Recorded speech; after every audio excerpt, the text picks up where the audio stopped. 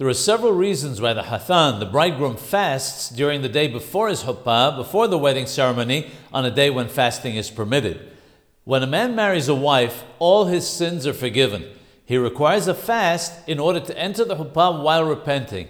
Additionally, the fast will help him to accept the repentance. In addition, the merit of the fact that he is fasting will also be added to the forgiveness of the sin.